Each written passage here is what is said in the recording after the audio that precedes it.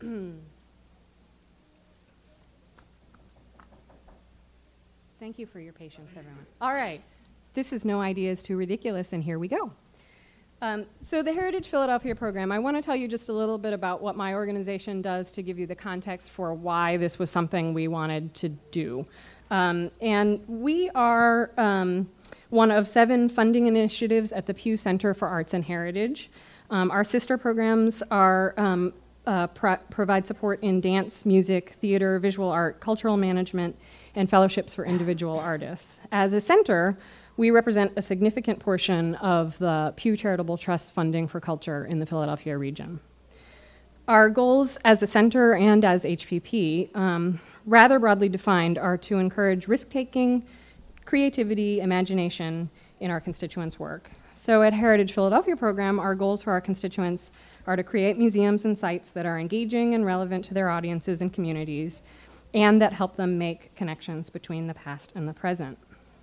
We do this through the form of project support in our annual large grants program, and by providing professional development in the form of workshops and lectures, study trips, and publications like our blog and our brand new book that was just published this week we're very excited about.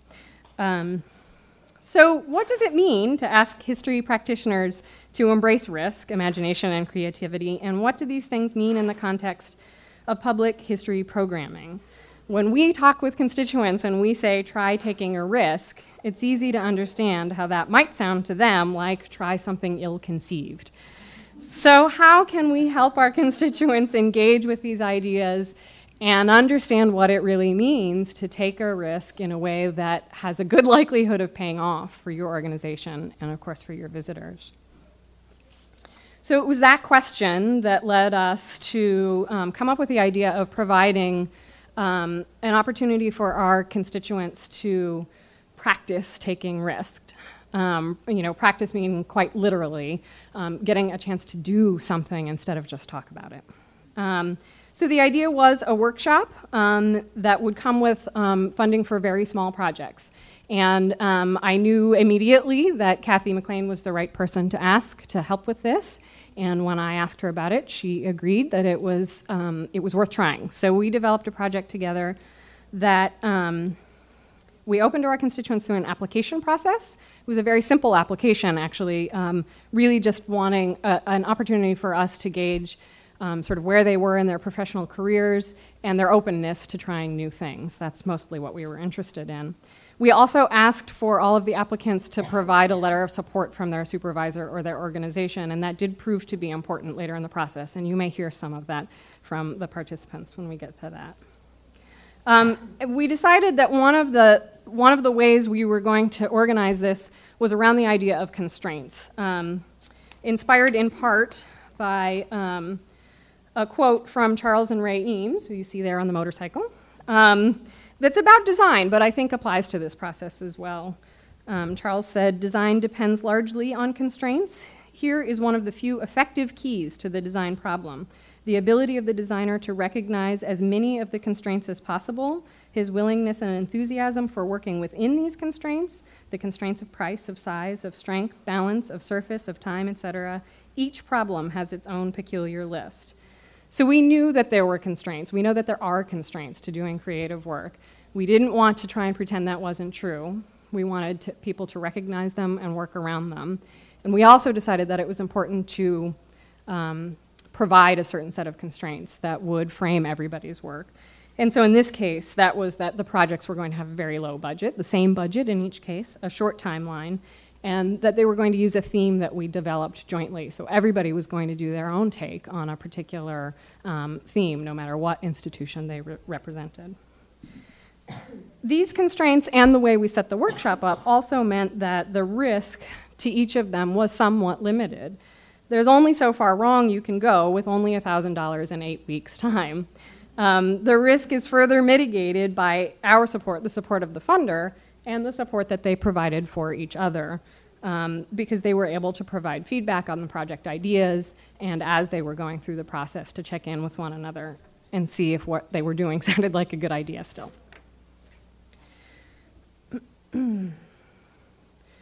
So our goals for the process were somewhat open-ended, and they included the idea of successful failure, by which we mean to acknowledge that if we're open to it, we can learn as much or more from things that don't work as we intended as from those that do. The open-ended nature of the process was a frustration for some of the participants. For our participants, we wanted to provide a collegial community experience. We wanted to provide them, obviously, with professional development and also possibly to plant the seeds, some seeds, for organizational change. We also wanted to give them a chance to do a project they thought might be impossible within their organization. And from our point of view, what we wanted was to push participants to really experience taking risks, not just talk about it, and to observe their process, their creative process, in order to better understand the real constraints to doing creative work, ultimately in order for us to better support the creative process among our constituents and help them be able to tap into their creativity and imaginative work. So I'm about to turn it over to everybody else, but I just wanted to read you, if you were lucky enough to get one of these, some of the participant feedback that we got after the process that reflects, I think, a little bit on some of the things that were successful about this experiment that we did together. I'll just pick one. When it comes to being creative and innovative, it's more about process than product. And if you just start working with some ideas, not necessarily knowing where you will go, but investing in that explorational process, you can find yourself in a new place. I think you're going to hear some echoes of that from our other participants. I also just wanted to let you know that in addition to the 3 projects you'll hear about today, there were 2 other organizations that participated in this project. One was the National Archives at Philadelphia. They did a project called Blasting Through the Silence, the Allegheny Arsenal Explosion of 1862 and the Creation of Public Memory.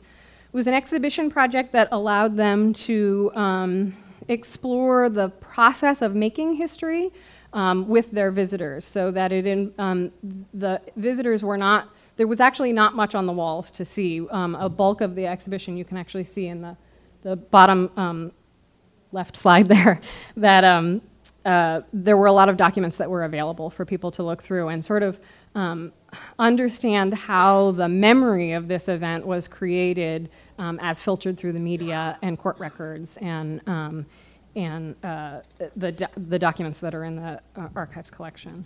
And then the other project was at the Bucks County Historical Society, which some of you may know instead as the Mercer Museum. Their program was called The Private Parts of Victorian Sexuality, which enabled them to push the boundaries of their adult programming.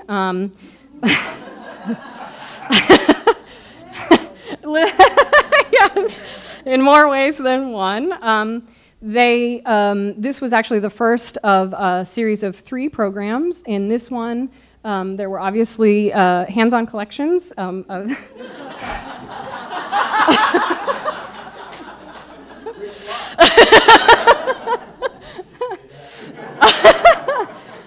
I'll move on. They actually engaged a neo-burlesque troupe from Philadelphia to come and do a performance. And there was a brief lecture also on Victorian sexuality. This particular program was just an evening program. So there was nothing left behind for the kids. But they did have, you can see in one of those slides there, that they had a really full house. And it was a night in Pennsylvania with terrible, terrible weather. So for them, it was really successful. And they got a lot of great feedback, including from some of their elderly volunteers and board members, which was not something they had anticipated. So before I finish up, I wanted to tell you that there's more information, and you can find my email address at the center's website, which is www.pcah.us. There's a feature on our website called the Center Spotlight. If you search for No Idea Is Too Ridiculous within that, you'll find a little bit more information, and as I said, you'll be able to find contact information for me. And also to tell you that we have done this project one more time with a separate group of organizations. We finished up early this summer. And if we have time and you're interested, I'd be happy to tell you a little bit about that after we wrap up. So with that, I'm going to turn this over to Kathy McLean. Thank you, Laura. We all have come to love each other as part of this project, so it's like, I hope. Yeah. Okay. Hi. I'm going to just get this, let's see if I can get this right. Okay. Can you hear me? Okay. So, this project, when Laura asked me if I'd be interested in doing this workshop, I jumped for joy because I've been harping on this issue for years and years and years, and most people just don't listen. A lot of people come up to me in the bars afterwards, at conferences, particularly at AAM and at Aztec, and they say, yeah, I totally agree, but no organization or institution steps up to the plate and says, well, you want to take on some risk. So when Pew and Laura asked me if I'd be interested in working on this workshop, I was thrilled. And I think just to give you a little bit of an overview, this workshop was never meant to be kind of spurring or inciting or planting the seeds of creativity just for creativity's sake. But because some of us believe, and I'm going to speak for myself right now, we're really looking at creativity and risk-taking as a way to solve some very big and serious problems that we have in our field. And it's not just the field of history museums. It's the museum field across the board. Art museums, science museums, everyone's talking about it. A lot of people might say, particularly when the politicians and funders are in the room, these funders aside, but the other funders, oh no, everything's fine, we're doing great work. But in fact, we are in deep trouble as a field. And the trouble is, well, I'll get into the trouble in a minute. But we saw this workshop as a way of tackling some of our problems. So which one do I push? This one, okay. So, what is the problem, you might say? If any of you work in history museums, I can guarantee that you know what I'm talking about, even if you would raise your hand right now and say, oh no, we don't have problems, I don't believe it. And I've been in this field a really long time. So what's the problem? Well, first of all, we're conservative. We're conservative by nature. We may not be conservative individuals, although some of us are, but we're conservative by nature. I mean, in most of our missions, we're here to conserve and protect. We're here to preserve. We're here to take care of things that the rest of society might not take care of, and maybe not even intentionally, but they may destroy important documents or ideas. So we're here to protect something. And that makes us essentially conservative organizations in some sense. And that means that we're really risk averse. And we, I guess everyone, all human beings are risk averse, but different fields attract or inspire different levels of risk taking. And I think in the theater, maybe people are a little less risky. Maybe in the medical profession, they're super risk averse. We're really risk averse. And a lot of it is that we're afraid of taking chances. And so often I hear people say, oh, we could never do that here. Our visitors will hate us.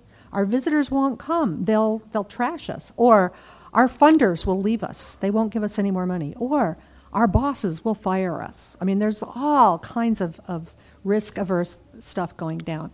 We're also really beaten down. We say, when we start out in this field, I've got a great idea. And then we hear, oh yeah, we tried that 20 years ago and it didn't work. Or, I'd really like to do that. And someone says, oh yeah, but you're assigned to something else and there's no time and money, and so you can just forget about that in this field. How many of you have heard things like this in your life, in your field, in your career? Okay, and this is for the tape. You heard that laughter. For a voice from the audience. How many of us say things like that? We all do it at one time. We're also really out of touch. Now we know this, and every conference we all talk about it, but we're really seriously out of touch, and we're getting more and more out of touch as society moves forward. All the reports, the Horizon reports, there was somebody did a report, Tim did a a workshop or a session on the state of the Horizon Report on museums. The Irvine Foundation came out with a white paper a couple of years ago that talked about essentially our publics expect certain things from all of the service providers out there in society, and we're one of them, and they expect these things from us. They expect us to be technologically literate, as literate as they are, and that's getting away from us, guys. So, we really, and we all know that. We're trying to catch up. They also expect us to be excruciatingly current. Now, in history museums, that doesn't mean that we have to be doing current affairs, but we need to be current in terms of the current thinking of the time, and relating it to what's going on out there in the world. And our visitors expect to be able to customize their own experiences in some way in our museums. And we're not there yet. And finally, we're just plain lonely because not enough people come to visit us. So that's a big problem. So how do we behave? We're inundated by these problems. So what we do is we self-censor.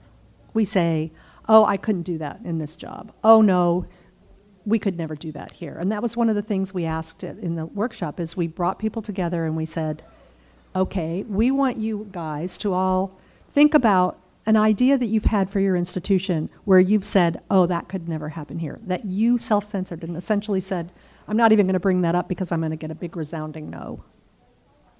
We're also passive-aggressive. You know this. We're friendly, and then, we get into the bar and we all talk about how it's impossible. We're working with, morons, that we can't, there's never enough money, there's never enough time, and even if money and time aside, the people have no vision. But we never say that in meetings, we just say that in the bars. And we're resigned. We say, okay, well, in my next job, I'll take care of that, or I'll do that on my own free time at home. I'm not going to try to push that at work. So what can we do about this? Well, that was what the No Idea is Too Ridiculous workshop was about. What we can do and what we need to do, no matter whether we attend the workshop or not, is we need to experiment. And it was so interesting. I don't know how many of you went to the memory, the session this morning when the Jane Addams quote talks about experimenting. And this was back, 150 years ago, 200. We need to experiment. We need to try new things. We can take risks. We're the only ones that are really keeping ourselves from taking risks. And I think when you hear the stories of what these guys did and how in the sessions, in the workshops, we all said, oh no, we can't do, they'll never let us do this project. And at the end of the day, these guys went and did these projects, and their bosses and their visitors loved the projects. And people even, there was a lot of learning that went on even from the participants in terms of, how far you can push it. And you can think outside the box. The other part of it is that we really do need to trust our visitors. They are smart people. They're as smart as we are. We have this attitude that they're the kind of dumb, unwashed people that we have to change their lives by infusing them with all this information. But in fact, they're as smart as we are, and they're ready and willing to be partners with us in this stuff. And we can experiment and tell them it's an experiment, and they love that. They'll be right there with us. And we can collaborate with other people, and we can collaborate with our own colleagues, and we can support each other. And I think part of the issue in all of this is when you take a risk, it's really nice to know that, as Laura said earlier, someone has your back. And we need to do more of that in this field so that we can take risks. And I think the most important thing, and one of the biggest parts of this workshop was, people came together for 2 days and we talked about, oh, we can't do that. And they would come up with ideas, and then we'd say, the Pew folks and I would say, that's not a very risky idea. That's not very ridiculous. Try something a little more ridiculous, and you'll hear how they really went there. But then what we did was we talked to each other halfway through the project, and then we came back again for a debrief where we all talked about, in retrospect, what did we learn? And the Pew staff and I learned as much as the people doing the project, and we all kind of shared our learnings and said, okay, if we were going to do this next time, or when we go back into the work environment, what are we going to do differently? What did we learn from this project? So I think the thing to remember is that we can be open to new ideas, no matter how ridiculous they seem on the surface, because when you really push on ideas, they're not as ridiculous as they seem when you get into them. Thank you.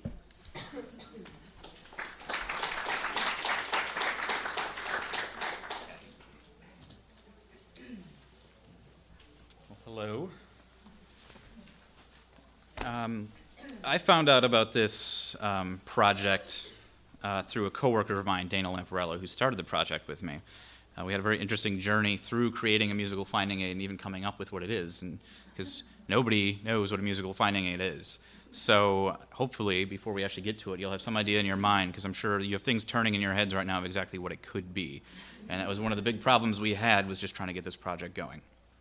So I'm from the Historical Society of Pennsylvania, and if you don't know much about that organization, it's one of the oldest historical societies in America. It was founded in 1824. We have over 21 million documents, and the only institution that has more records relating to early Americana is the Library of Congress. The institution has been pretty traditional, but starting with the hiring of a new president, I believe in 2007, Kim Sayet, there's a real focus to kind of try and revitalize and bring up new things, especially technology. So I was brought on in the end of 2009 to kind of spur the development of digital collections and really bring digitization as something that HSP does, something they didn't really do before. So when we were talking about this project and getting going, we had to come back with something really crazy, so we went with our theme, which wasn't, we haven't mentioned yet, the theme for the project that we all decided on was Under the Radar. So we kind of loosely attached that to sound through, because radar is kind of like sonar, and that's like music, and hey, let's do a musical finding aid. Yeah, it's a leap, but it worked. So if you don't know what a finding aid is, it's traditionally a purposefully non-interpretive document that helps researchers locate materials within a collection.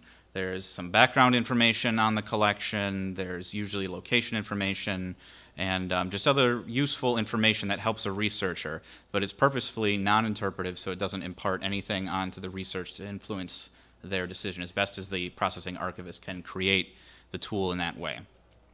So what we wanted to do was take this general research tool that's thought of for traditional research. I mean, HSP's main four audiences are genealogists, scholars and general researchers, history organizations, and I can't remember the last one. No, educators, thank you.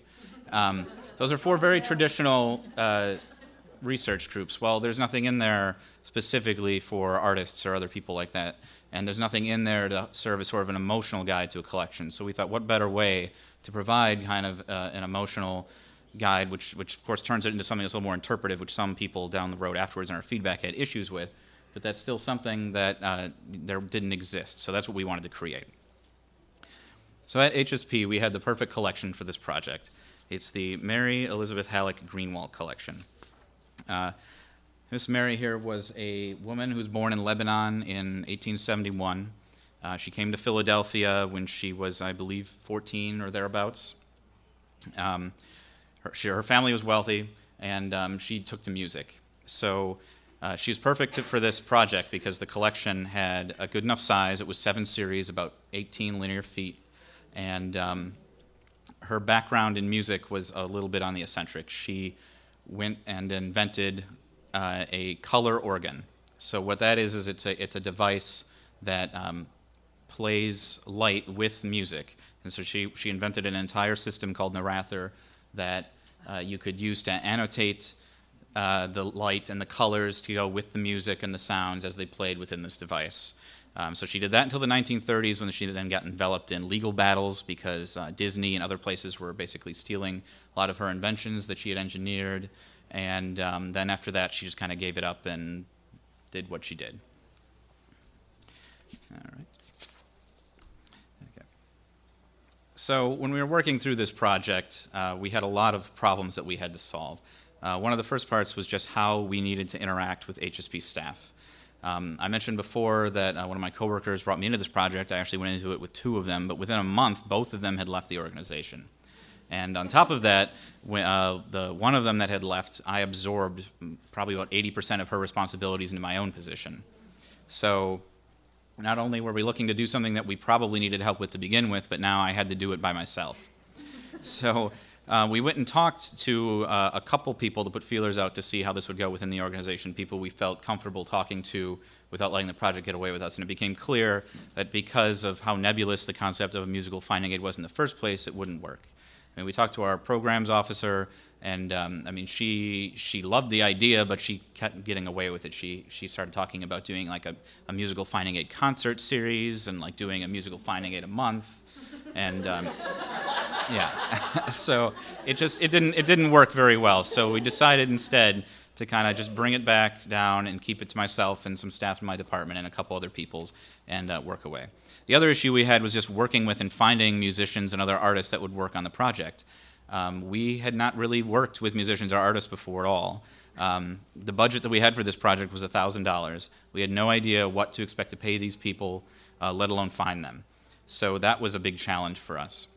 And then on top of that is that we knew this is an audience that doesn't typically use archives or archival material, and we weren't sure what they would think of that. So we had to think of new ways on how to present archives and archival materials to them in a way that they could kind of understand both the project and how it would go. So what we ended up doing was the Greenfield collection had 7 series, so we wanted to find 7 artists. So each of them would be assigned a series where they would then look at the collection materials, interpret that, go back and write a piece, and then I would enter the old finding aid data, so it would be in a digital format, and attach the whatever they created to their individual series. We found 7 artists. 5 of them stayed with the project and completed it, and then we turned that into the musical finding aid.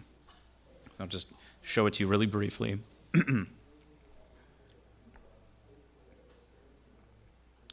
So you can go home and look at this. It's still online. This is just an offline version. But it's just a simple rendition of the finding aid that I took the paper version of. I had a staff member put it into Archivist Toolkit, generate an EAD HTML-based finding aid from that, and then I just tweaked it and edited it a bit to incorporate the music and things.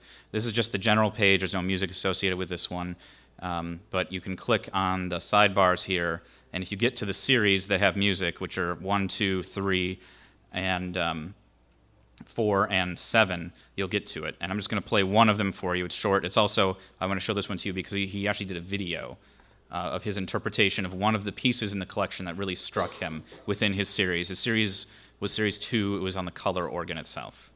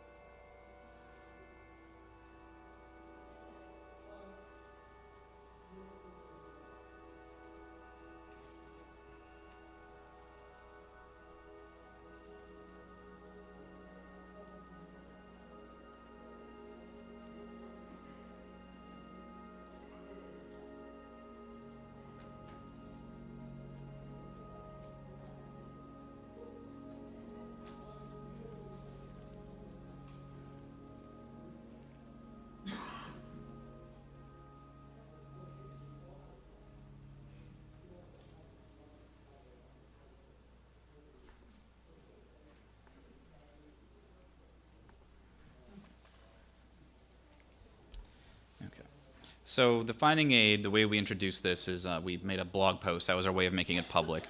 So the finding aid was posted online. I posted it out to the public and advertised on several listservs. It was a big success right away. We had received more than double the blog hits we'd ever hit in a single day on that one posting, and it's continued to be popular. It's very interesting when I keep track of it on Google Analytics or looking at our WordPress stats, because it still gets 1 to 3 hits a day on average usually, but every once in a while it'll spike, and for a few days it'll get like 20 to 40, and all I can do is surmise that somebody somewhere has talked about it, and then people come and view it, and then it trails off again. So that's been interesting to watch as well. Okay. So after this went live, the internal response was very good. Most of the organization didn't really know what we were doing, but they were very pleased with it once they saw it and they had something tangible that they could actually look at and be like, oh, that's a musical finding aid. So, yeah. Yeah. So immediately there was talk about what else we can do, other things we can do. And part of what we did was we hosted an event where we brought 4 of the 5 artists in. The other one had moved on to Pittsburgh and couldn't make it, and had a night to talk about it. And this was great because it wasn't something originally funded within the project, so it was something the organization and a small side grant were able to fund to bring in and pay honorariums and food. And people were able to come in, view the collections, listen to everybody talk about how they felt about the project and how they came about making the pieces of music that they did. The 5 artists, by the way, are Andrea Clearfield. This is from next to the podium over to the left. Andrea Clearfield, Maurice Wright, Max Lawrence, Wilhelm Echeverria, who's also an archivist at the Historical Society of Pennsylvania, and not pictured is Ted Hautlinger. I always mispronounce his last name. I feel bad, but okay. All right. So overall, I would have to say this project was a success for us. We achieved what we wanted to do. We brought a non-standard audience into the archives to use materials that had never, ever set foot in archives before. Beyond that, we've also had some of the artists do things beyond the project that still relate to the collection. One of them has published a paper based on Mary Greenwalt and done conference presentations on her. One of the artists has done some more individual artworks or music pieces on her afterwards as well. We also got through a lot of the constraints that we thought we had, and some of them weren't as big of a deal as we thought. Money, for example, we had $1,000, like I mentioned, turned out not to be an issue at all. Of the 7 artists we contacted, only one of them asked how much the job paid, and he quit. Yeah. Yeah. But yeah, the other 5 didn't ask at all till the end, and one of them, in fact, usually charges $1,000 a minute for compositions, and she gave us a 7-minute piece for $200. So that worked out very well. Amazing. Yeah. We also were able to finally kind of get across the idea of what a musical finding aid was. That was one of our bigger challenges. If we had needed more help from the organization or from other people, that might have been a much bigger problem, just kind of getting across what it was we were trying to do, but it ended up working out okay. Working with other fields was a bit of a challenge as well. I learned a little bit more about artists. I got to see how they think and use archival collections and the things that they kind of attract to them when they're using archival materials, as well as other things that they might like to see down the road. I also got to learn a little bit about trying to wrangle artists, which is very difficult. So I could have used a little bit stronger like timetables and things to keep to it, but it all worked out okay. Only a couple of them were late, and it wasn't by much, so it worked all right. And then finally, the biggest challenge was time. I mean, like I mentioned, we went from 3 people heading up this project to me, and just keeping everything on task and getting it done on time was a big challenge. Luckily, the artists were mostly working independently, so once I found them and showed them the materials, I didn't have to do too much other than make sure that they finished on time, and when they wanted to come back in to view something, be accessible to them. So at HSP short term, like I mentioned, we got to do the Musical Finding Aid event, which was not originally planned for. This also allowed for another, not quite as out there idea, but someone really wanted to republish a cookbook as was, just basically digitize it and print it as a book from the 1860s. And so I believe that a project like this opened that up a little bit more, make the administration more willing to do something like that.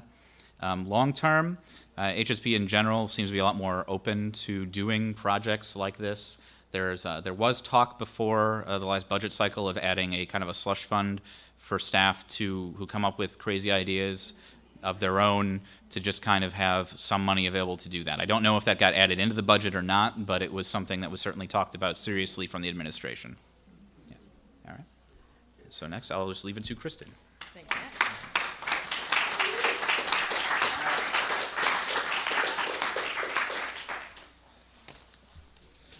Okay, good afternoon, everyone. I'm Kristen Qualls. I'm the Collection and Exhibit Specialist at the Franklin Institute.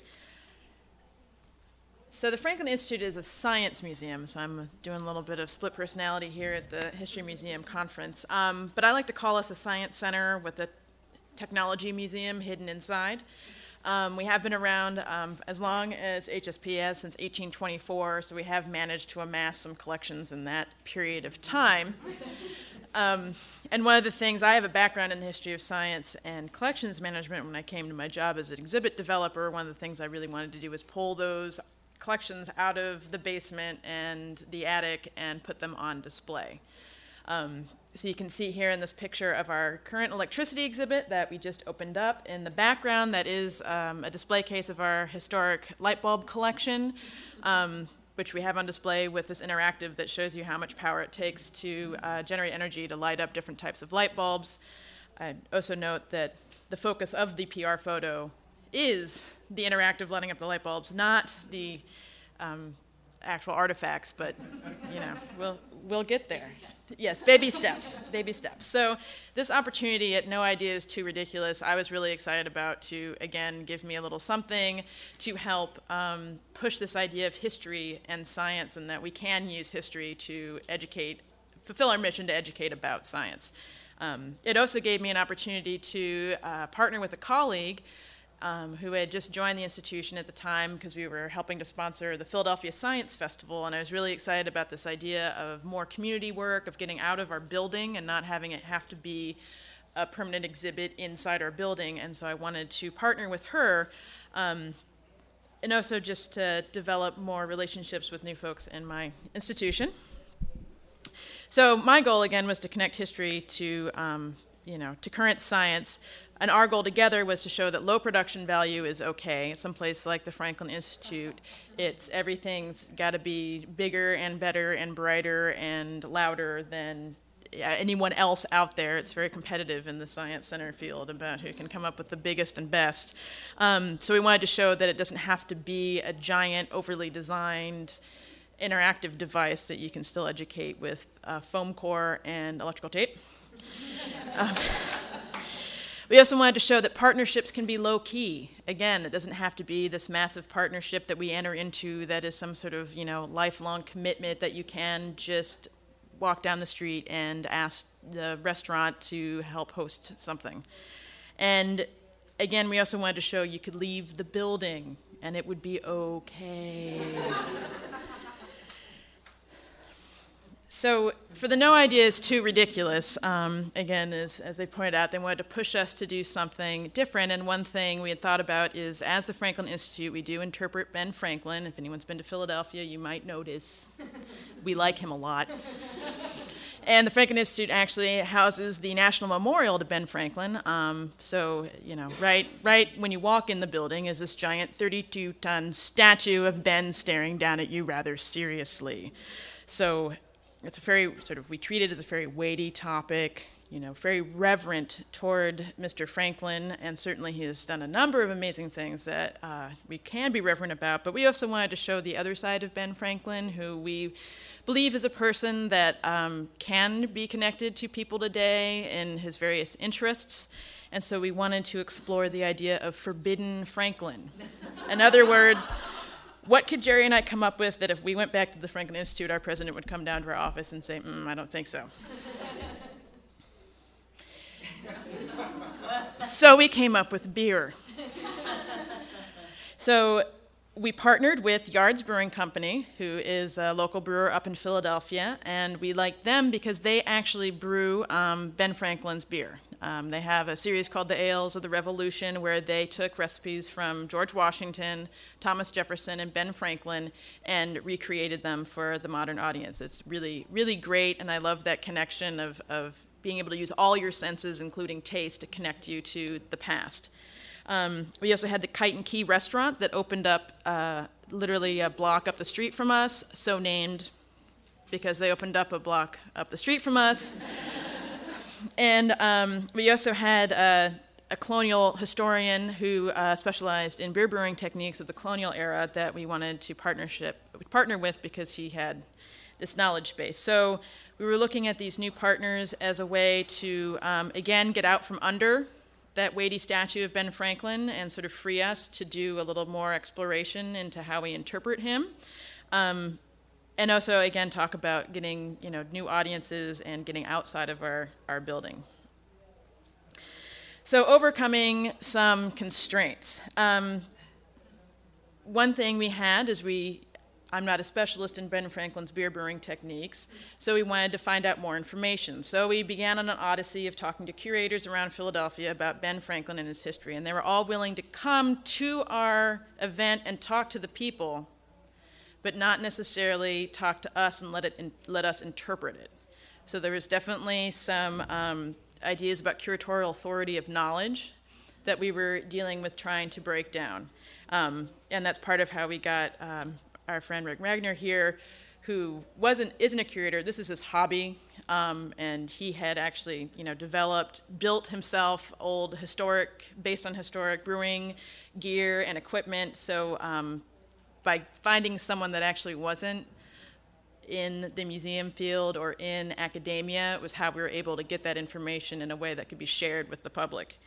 Then there was the issue of the $1,000 check. As we noted, this project gave us $1,000 to work with, and being the Franklin Institute, a large institution, that isn't too much money for us.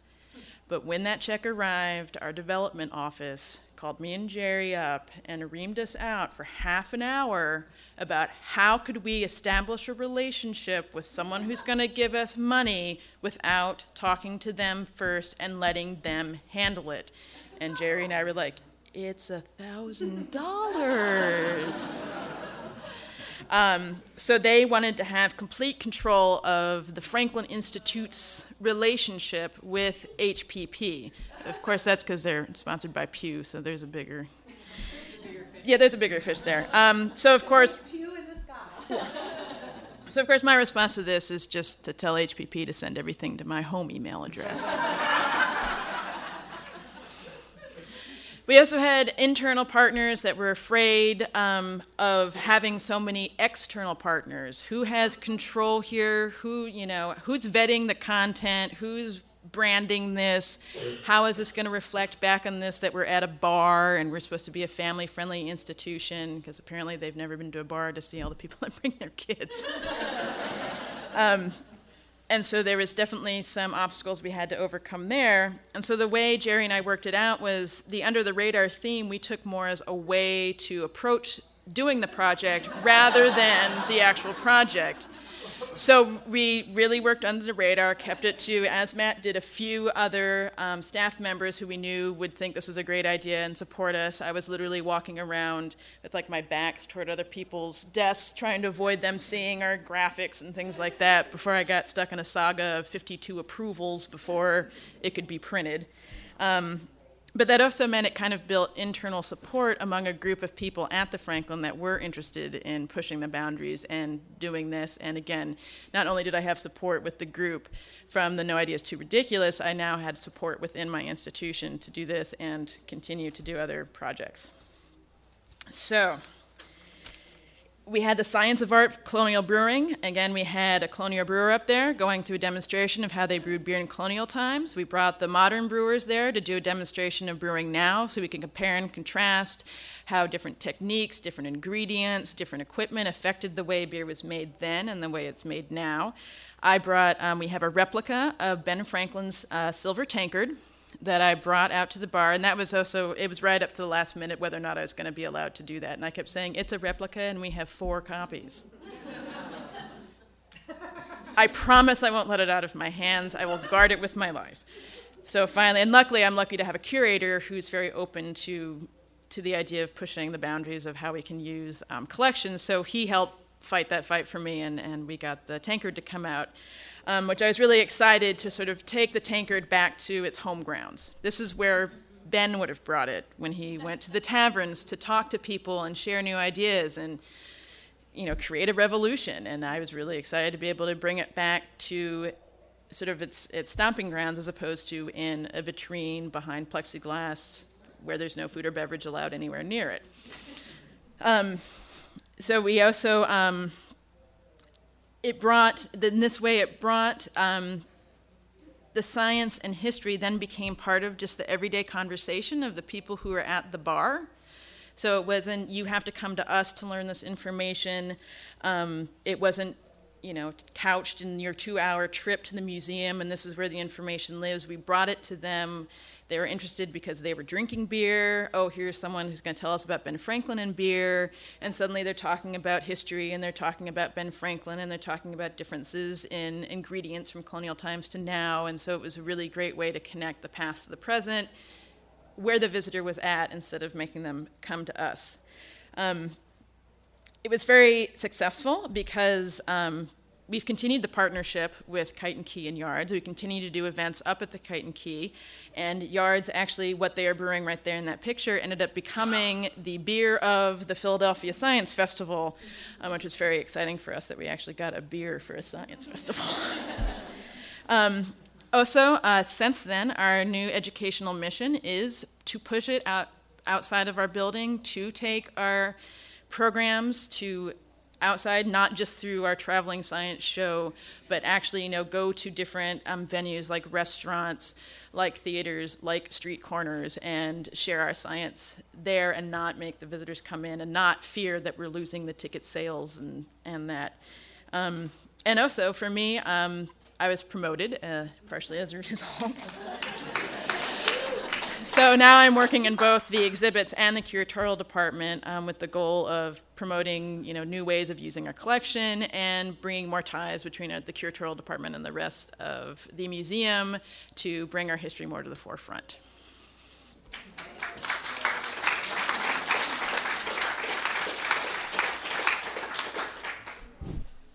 She was promoted, but she said she has to do twice as much work. Yeah, it's not like they got rid of my head.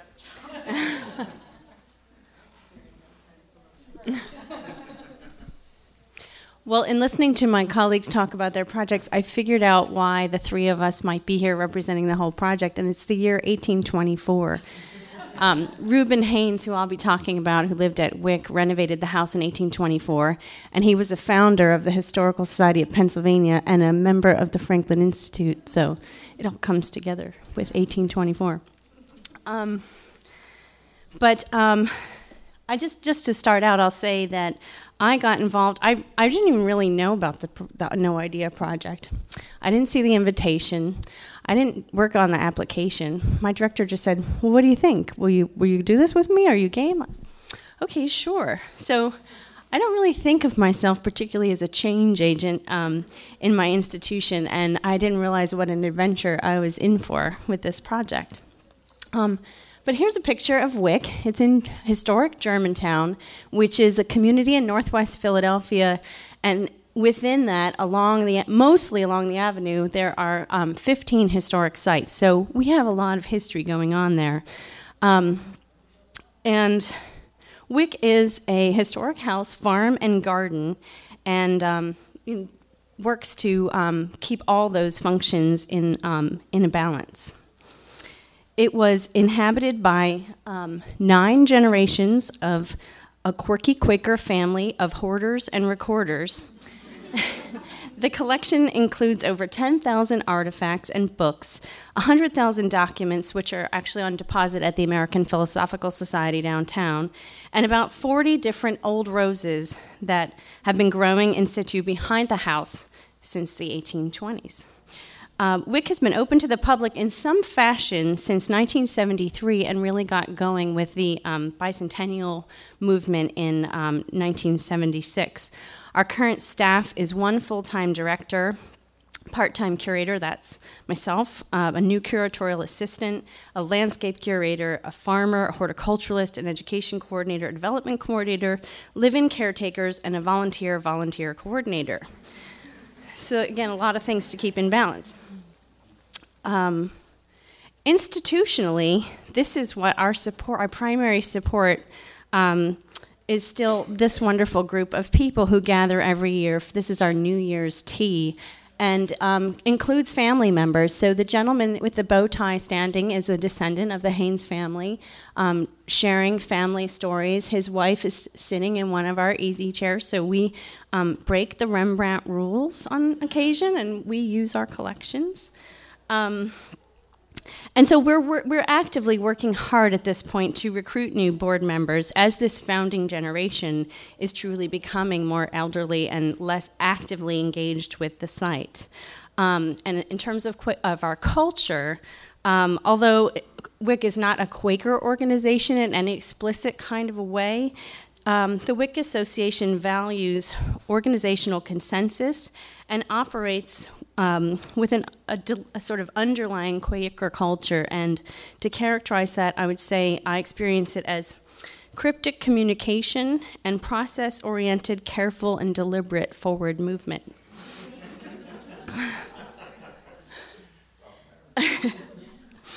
And in 2010, we completed an interpretive planning process, and that was funded by the Heritage Philadelphia program, yet again. And essentially, we came up with two themes, which I can sort of summarize in a nugget up there on the screen, that WIC is an organically grown, authentic place, one big cabinet of curiosities containing more curiosities with each layer that you can delve into as you explore the site. And the house itself is really devised based on this 1824 renovation as being about ways of looking and experiencing and framing space and view. So one enters through the 18th century Dutch door and views a staircase, but you'll see these pairs of movable folding doors on the side there that were put in 1824. And they can be manipulated to completely reframe the view of an expanse of three rooms looking out to the rose garden and the lawn, all these spaces just one room deep. So as part of our interpretive planning process, we now have our visitors, when we can with smaller groups, always enter through this door, experience the space this way, and we've been calling it deconstructing our house museum, so that it's no longer set up simply to evoke a sense of a family living here, but trying to have more and more of those objects out on view and grouping them thematically, sometimes not based on time period, really opening ourselves up to using this house as a gallery for all of this family's stuff that's been left behind for us. And here's just a couple examples of how we've changed things. So we have this kind of parade of chairs, some of Reuben Haynes's curiosities on exhibit on that center table, things, relics and other family possessions in drawers. And this is our abolition sofa with a cake plate with the symbol of the movement and a sampler made by an African-American girl in a school in New York. So some of these objects are going to be showing up in some cartoons I'm about to show you, which was the product of our ridiculousness. And we basically spent our $1,000 paying our cartoonist. So one of the things, she'll feature Reuben Haynes's Franklin chair, which is a relic. Someone in an earlier presentation today was talking about kind of the butts on chairs. And this chair has had two important butts, Franklin's and Lafayette's in 1825. And so this has recently come back to the collection in 2007 from a descendant and has been a real special thing to have around. And that's Reuben Haynes, and he is our Rembrandt. He is by Rembrandt Peale. Some more of his curiosities, the wood duck, mineral collection, and a sample from the herbarium. And here is our Rubens cabinet and relic collection cartoon. So I want to just leave this up for a minute so you get a chance to look at it. It's also one of the spreads here in the handout. But we worked with a cartoonist named Melissa Lomax, who was local, and this was on a fairly short timeline that we finally got this together. We had, in terms of overcoming obstacles, I had a death in my family last year, And I work at 2 historic sites, and I teach courses at a local university. So getting me and the director to just sit down together to really plan out what we were going to do was a real challenge for us. And neither one of us wanted to decide. Either we loved brainstorming, we were having a really good time thinking about possibilities, and then all of a sudden it was like, darn, that meeting is coming up. We got to do something. So this was our decision, and we're in terms of the constraints. Our sort of thinking about what Under the Radar was to address some of the stories within WIC that have always been held sacred within the organization or to the family, and just poke at them, kind of look at how we can think about them more holistically. So this is just, this one's really just pure fun, I think, kind of celebrating, again, some of the things that Reuben Haynes collected. The next one is going to deal with a person who is really kind of an ancestor for the Hayneses. His name is Caspar Wistar. He emigrated from Germany in 1717 and was quite an entrepreneur, making money in button making, founding a glassworks in southern New Jersey. And this is his parlor desk and bookcase, his parlor chairs, his daughter's needlework from the early 18th century. So these things are all part of our collection that are not valuable from a decorative arts perspective, and have just always been very sacred objects to this family that feels very connected to Caspar Wistar. And what we did with this cartoon was really get at who Caspar Wistar really was. He became a Quaker when he came to Pennsylvania, and one of the ways that he made money was to pay other people left back behind in Germany that he could connect with to work with people coming over so he could smuggle guns in their household goods and not have to pay duty on them, and then sell them to people in Pennsylvania. And this seems a little non-Quakerly. Also, he was very proud of the fact that he never owned slaves. And there's even, there was a statement he wrote about this that survives in archives. The cartoonist is sort of making fun of him here in the top left. I am proud to say that I never owned a human being. But he would borrow them. He would pay their owners to use them. He would lease them. So that doesn't seem like not engaging and supporting slavery somehow. And then on across the bottom here, this is an issue that has come to be one we're still dealing with in the present, because we would like to be able to serve alcohol at WIC so the people could come and relax and have fun, and somehow people are more likely to write big checks when they have alcohol. And so this is also a bit of a contradiction for the site, because the Hayneses ran a brewery on the site from the mid-18th century, and it wasn't fully defunct until about the 1830s. The Germantown Brewery or Browery, and this is a drawing of a sign that's still in our collection, a massive sign that's in our cellar. But the final family resident in the 1970s, Mary Haynes, left a letter with her will. So it's not quite legally binding. It's not part of her will. But she said that she never wanted the property to be open on Sunday, and she wanted no alcohol to ever be consumed there. And so this has been something that's a real challenge. Do we break the wishes of this person who set up the whole trust and whole organization? Do we essentially break her trust just so we can have fun and hopefully raise some more money? And I won't spend too much time on this one. This is poking fun at how Reuben named the property on a print of a house in England that he thought he was connected to but had nothing to do with. So it's completely random that WIC is called WIC. It's just his own attachment to the idea.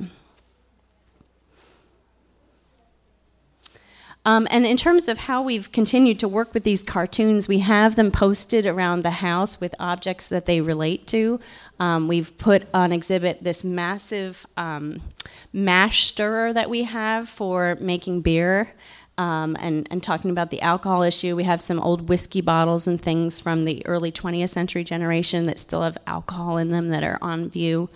And we've created this little cabinet of curiosities using this portable pigeonhole cabinet that's part of the collection. And so we're using objects in our collection and layering them in somewhat unconventional ways for the public to enjoy because we have so much stuff. But these are cards, in some cases with just an object and information of sort of scavenger hunt, but the cartoons are part of that as well. And people can read about the stories that the cartoons portray that way. And this has proved to be a lighthearted way for people to get into our site and engage with it, and evokes, you hear when people are doing their kind of self-guided part of their tour, you hear these little chuckles as they encounter them. And one of the other results of this, though, is at one point last year I had a rifle on exhibit on a sofa to accompany the Caspar Rister cartoon, and a board member very sternly took me aside and said, "I'm very concerned about having that rifle on view. That someone could very easily steal that and just get out the door with it." And I thought, well, what about all this other stuff around that someone could easily steal? This is clearly about the gun. So I do think the cartoons have gotten under a few people's skin, but they are still part of our interpretation and are having a life in the organization. So I just wanted to quickly lay out a couple of lessons from this that I've taken away, and I hope maybe that you can take away from our projects. And that is that institutions really wear people out, and there must be a balance of work that nurtures us to keep our own sort of fulfillment tanks at least partially full along the way, to make our work feel rewarding for us, and that through a self-discovery and experience, we can learn what does fill our tanks. And this project, I think, helped me to discover an aspect of thinking outside the box and thinking more creatively about my work that I didn't know I might find so rewarding, and really nurtured me as a professional person through the exchanges we had as a group, the work itself. And I feel that although it wasn't very much money, I think you could say, well, how is that project actually supporting an institution? But by supporting the people that serve the institution, it filters through. And I think that this project has made me a better steward of the sites I serve.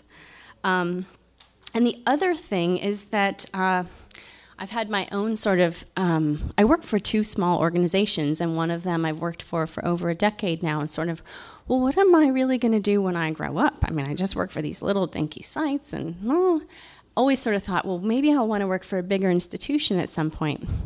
And listening to my colleagues at the bigger institutions was very eye-opening, and I realized that, working in smaller places without the layers of bureaucracy, where sometimes I am the development person, and with simply my director as a partner in this project was a very different experience, and I didn't face some of the obstacles. Our obstacles were really only somewhat trying to get at changing organizational culture for us. So I wanted to close with this slide. Again, I mentioned that WIC is about ways of viewing.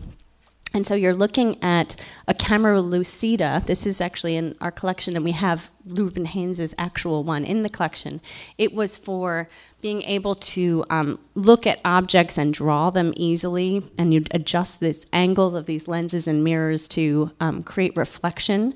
And so, and then the view of the overmantel in the parlor, which is reflecting those framing doors. And this idea that it just takes kind of adjusting our view just a little bit, really, to reframe how we see our work and our institutions. And this has been very rewarding for us, so I hope that you all can take home a little ridiculousness with you.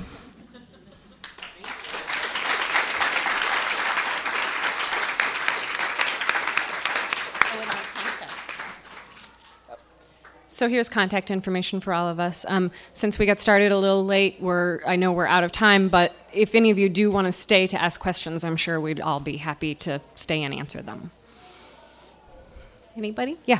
I'm curious for Kristen, as you were talking about having to kind of work under the radar with this, so how did out from under the radar, and what was the reaction of?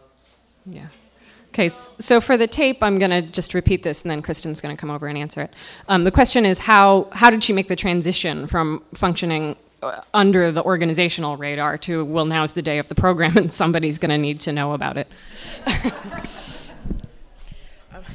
Well, actually, what I did was the program was going to be happening in mid-November, and every Halloween we have the staff can go around to each department and trick or treat. And so we had the postcards printed and just put them in the trick or treat bins in our department.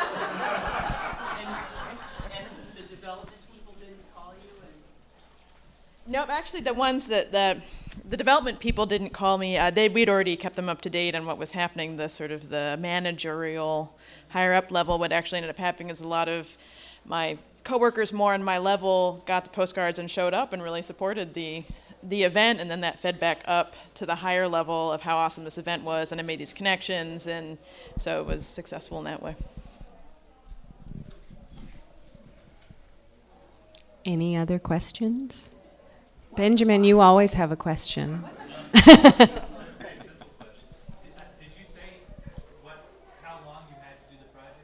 Yeah, sorry, the question was how long. We had about, from the initial workshop to the presentations that they all made to each other about their projects, it was a little more than 8 weeks. Yeah, that's fast. 2 days. We met for, 2 days at the beginning and then 2 days. We could have presented the projects in a single day, but we wanted everyone to really have a chance to reflect back on what they learned from each other and what were the successful strategies that they used to work within, within and under and around their constraints. Yes, Dan.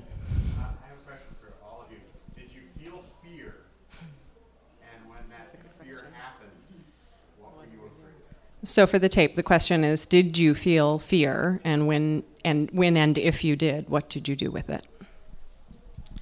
Well, for me, I did feel fear, especially when my colleagues left. I didn't know if the project had driven them out or if it was the institution, but either way, they were gone and I was there by myself. So my biggest fear was just the time commitment. I was worried not only of doing a poor job on the project because I didn't have time, but doing a poor job with my other duties because I didn't have the time and putting too much stress on my other department. And while it did strain my both my own work and the few people that I enlisted to help me with, overall I think it was very positive. I mean, we suffered for 2 months, but afterwards, it's just been great. I mean, I've gotten positive responses from everybody inside and outside the organization, and it was it was worth that fear. I felt fear as well, and because I kind of felt like I was partially responsible for this workshop. And on day one, at the end of day one, when Bill came to me and said, everybody seems really depressed. Maybe we should change the way we're doing this workshop. And I thought, oh my God, what have I done? Because there is a time, the way these guys talked about it, you don't actually get the sense of angst. We spent 2 days up front grappling with it. And I just made a little note. These guys made it kind of sound easy to come up with the ideas, but that wasn't the first idea that Matt came up with. I mean, they came up with ideas, and then we would say, yeah, and they'd go back to the drawing board. And then by the end of the first day, with everybody talking about their institutions and how difficult it was to work in their institutions, everybody became deeply depressed to the point where the Pew people were freaking out. And I said, just let it happen. It always happens this way. And people will come around, we'll see the light tomorrow after a good night's sleep, which we did. Actually, it's interesting. The moments you're describing, Kathy, were when I felt fear, too, because I remember distinctly we met 2 days in a row, and we had our first day, and it's kind of like, I don't know how to be creative. Oh, my gosh, this is scary. Like, what am I supposed to be doing? And I take a yoga class on Tuesday nights, and I remember I couldn't do anything that was a balancing pose. And I thought, this thing has me totally off balance. I'm just a wreck. So. And I would say my biggest fear was definitely grappling with a larger institution and being an instigator within this very conservative machine. Yes, correct. And I think the end result that my boss supported me with the letter that helped me with the institution, and at the end that created enough support to actually get me promoted showed that actually my fear turned out to be quite the opposite.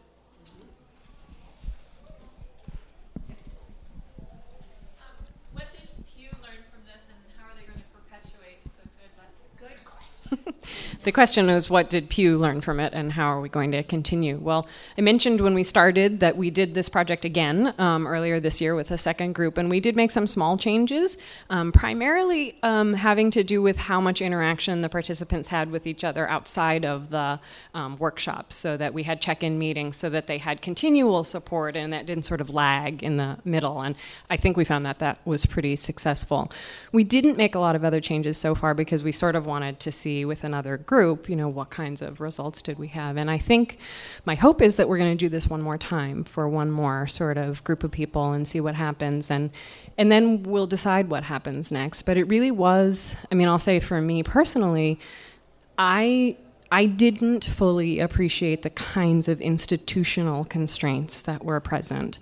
Kristen's example is a good one that I understood that there was bureaucracy, but that it was so fraught, was a surprise to me. And I think that is informing the way we work with people. And I would say that in general, we have started to change our overall professional development approach to one that's more about working with individuals and less about working with organizations. And I think that this experience is part of that decision that we've been making. Bill, do you want to add anything? Yeah, the only thing I would add is that We want it on tape. That we learned that we needed to take some risks too in order to ask our constituents to do that. And they, I think, understood that we were taking risks. We were modeling risk-taking and not really knowing how any of this was going to play out along with them. And I think we built goodwill with them, and there's no question that we have to be able to take risks in our practice in order to expect our constituents to do that as well. So we continue to do that, I hope. Yes, another question. I'd really like to hear about what didn't work, what failed spectacularly. I'll let the participants ask that. The question was what failed spectacularly and what didn't work, and nothing's failed spectacularly, actually. The kinds of things, what's interesting is that everybody was able to do their project, everybody did it within the time frame they had, and they made it work within the budget that we had given them. But the kinds of challenges, you heard about, sort of organizational challenges and time challenges and that sort of thing, it didn't turn out to be a question of failure, even if it might have looked like it was at the time, but that they really had to dig deep and figure out, in another circumstance, I might just quit here, but, I told these guys I'd do this thing, and I have to figure out how to get around it. So, but I'll let them sort of answer more specifically. Sure. Yeah, I don't have too much to add. It was basically just I had a commitment, and I felt I had to do it, whether it was a good end result or not. And it ended up working out fine. I got a little worried because, we didn't find the artists until middle of September, and the project was due. It's supposed to be, I think, the middle of October, and so they needed time to not only come in and use the materials, but actually then create their pieces. So once I got past that step, and I knew more people weren't going to leave, I really wasn't worried too much about failure. It was the easy or the hard part. For me was done because that was the part that I didn't know how to do.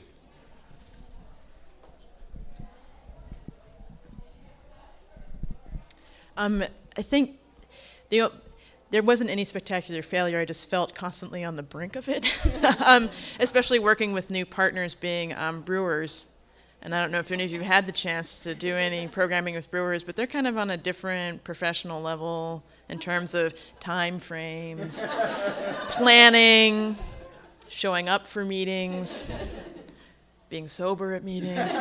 They gave me beer too, so I have to confess it was both sides. But so I was constantly reading, we weren't hearing back from them. The restaurant was sort of like, well, we'll see what happens with, the ball game. I'm like, what do you mean we can cancel this at the last minute because of the ball game? But then, we worked through that, and in the future, we now know that. And so as we work with these partners again, we take into account that we can't expect them to get back to us at a certain date. We just sort of have a window that we'd like to hear from them from and work with it that way. I think for me, it's a really good lesson that when you ask what were dramatic failures, we didn't really have dramatic failures. And this is a project where we said, failure is fine, it's okay, we're going to learn from it. If you don't fail, you don't learn. And, there's a lot of books out there now about, learning through failure. You don't learn that much from success. You just start repeating, but the failures are where you really learn. And what's so interesting is that we had lots of struggles and lots of fears and a few tears and people really struggling with some deep issues. And yet all of that, by reflecting on it and talking about it and saying it was okay to have those feelings and that we were going to use that material, it actually transformed it into something different that wasn't a failure. And I think the thing that the biggest surprise, I think, for all of us in this group, but also in the latest group, was that we were our worst enemies. We came up with the big fears and scenarios, and the people, when they finally saw the results of the work that people did, were right there with them and enjoying it and celebrating this great work. And it transformed it into a positive thing in a very kind of, I can say that because I'm from California, it was like a very spiritual experience. Like a funeral. Yeah, the first day was like a funeral. One question.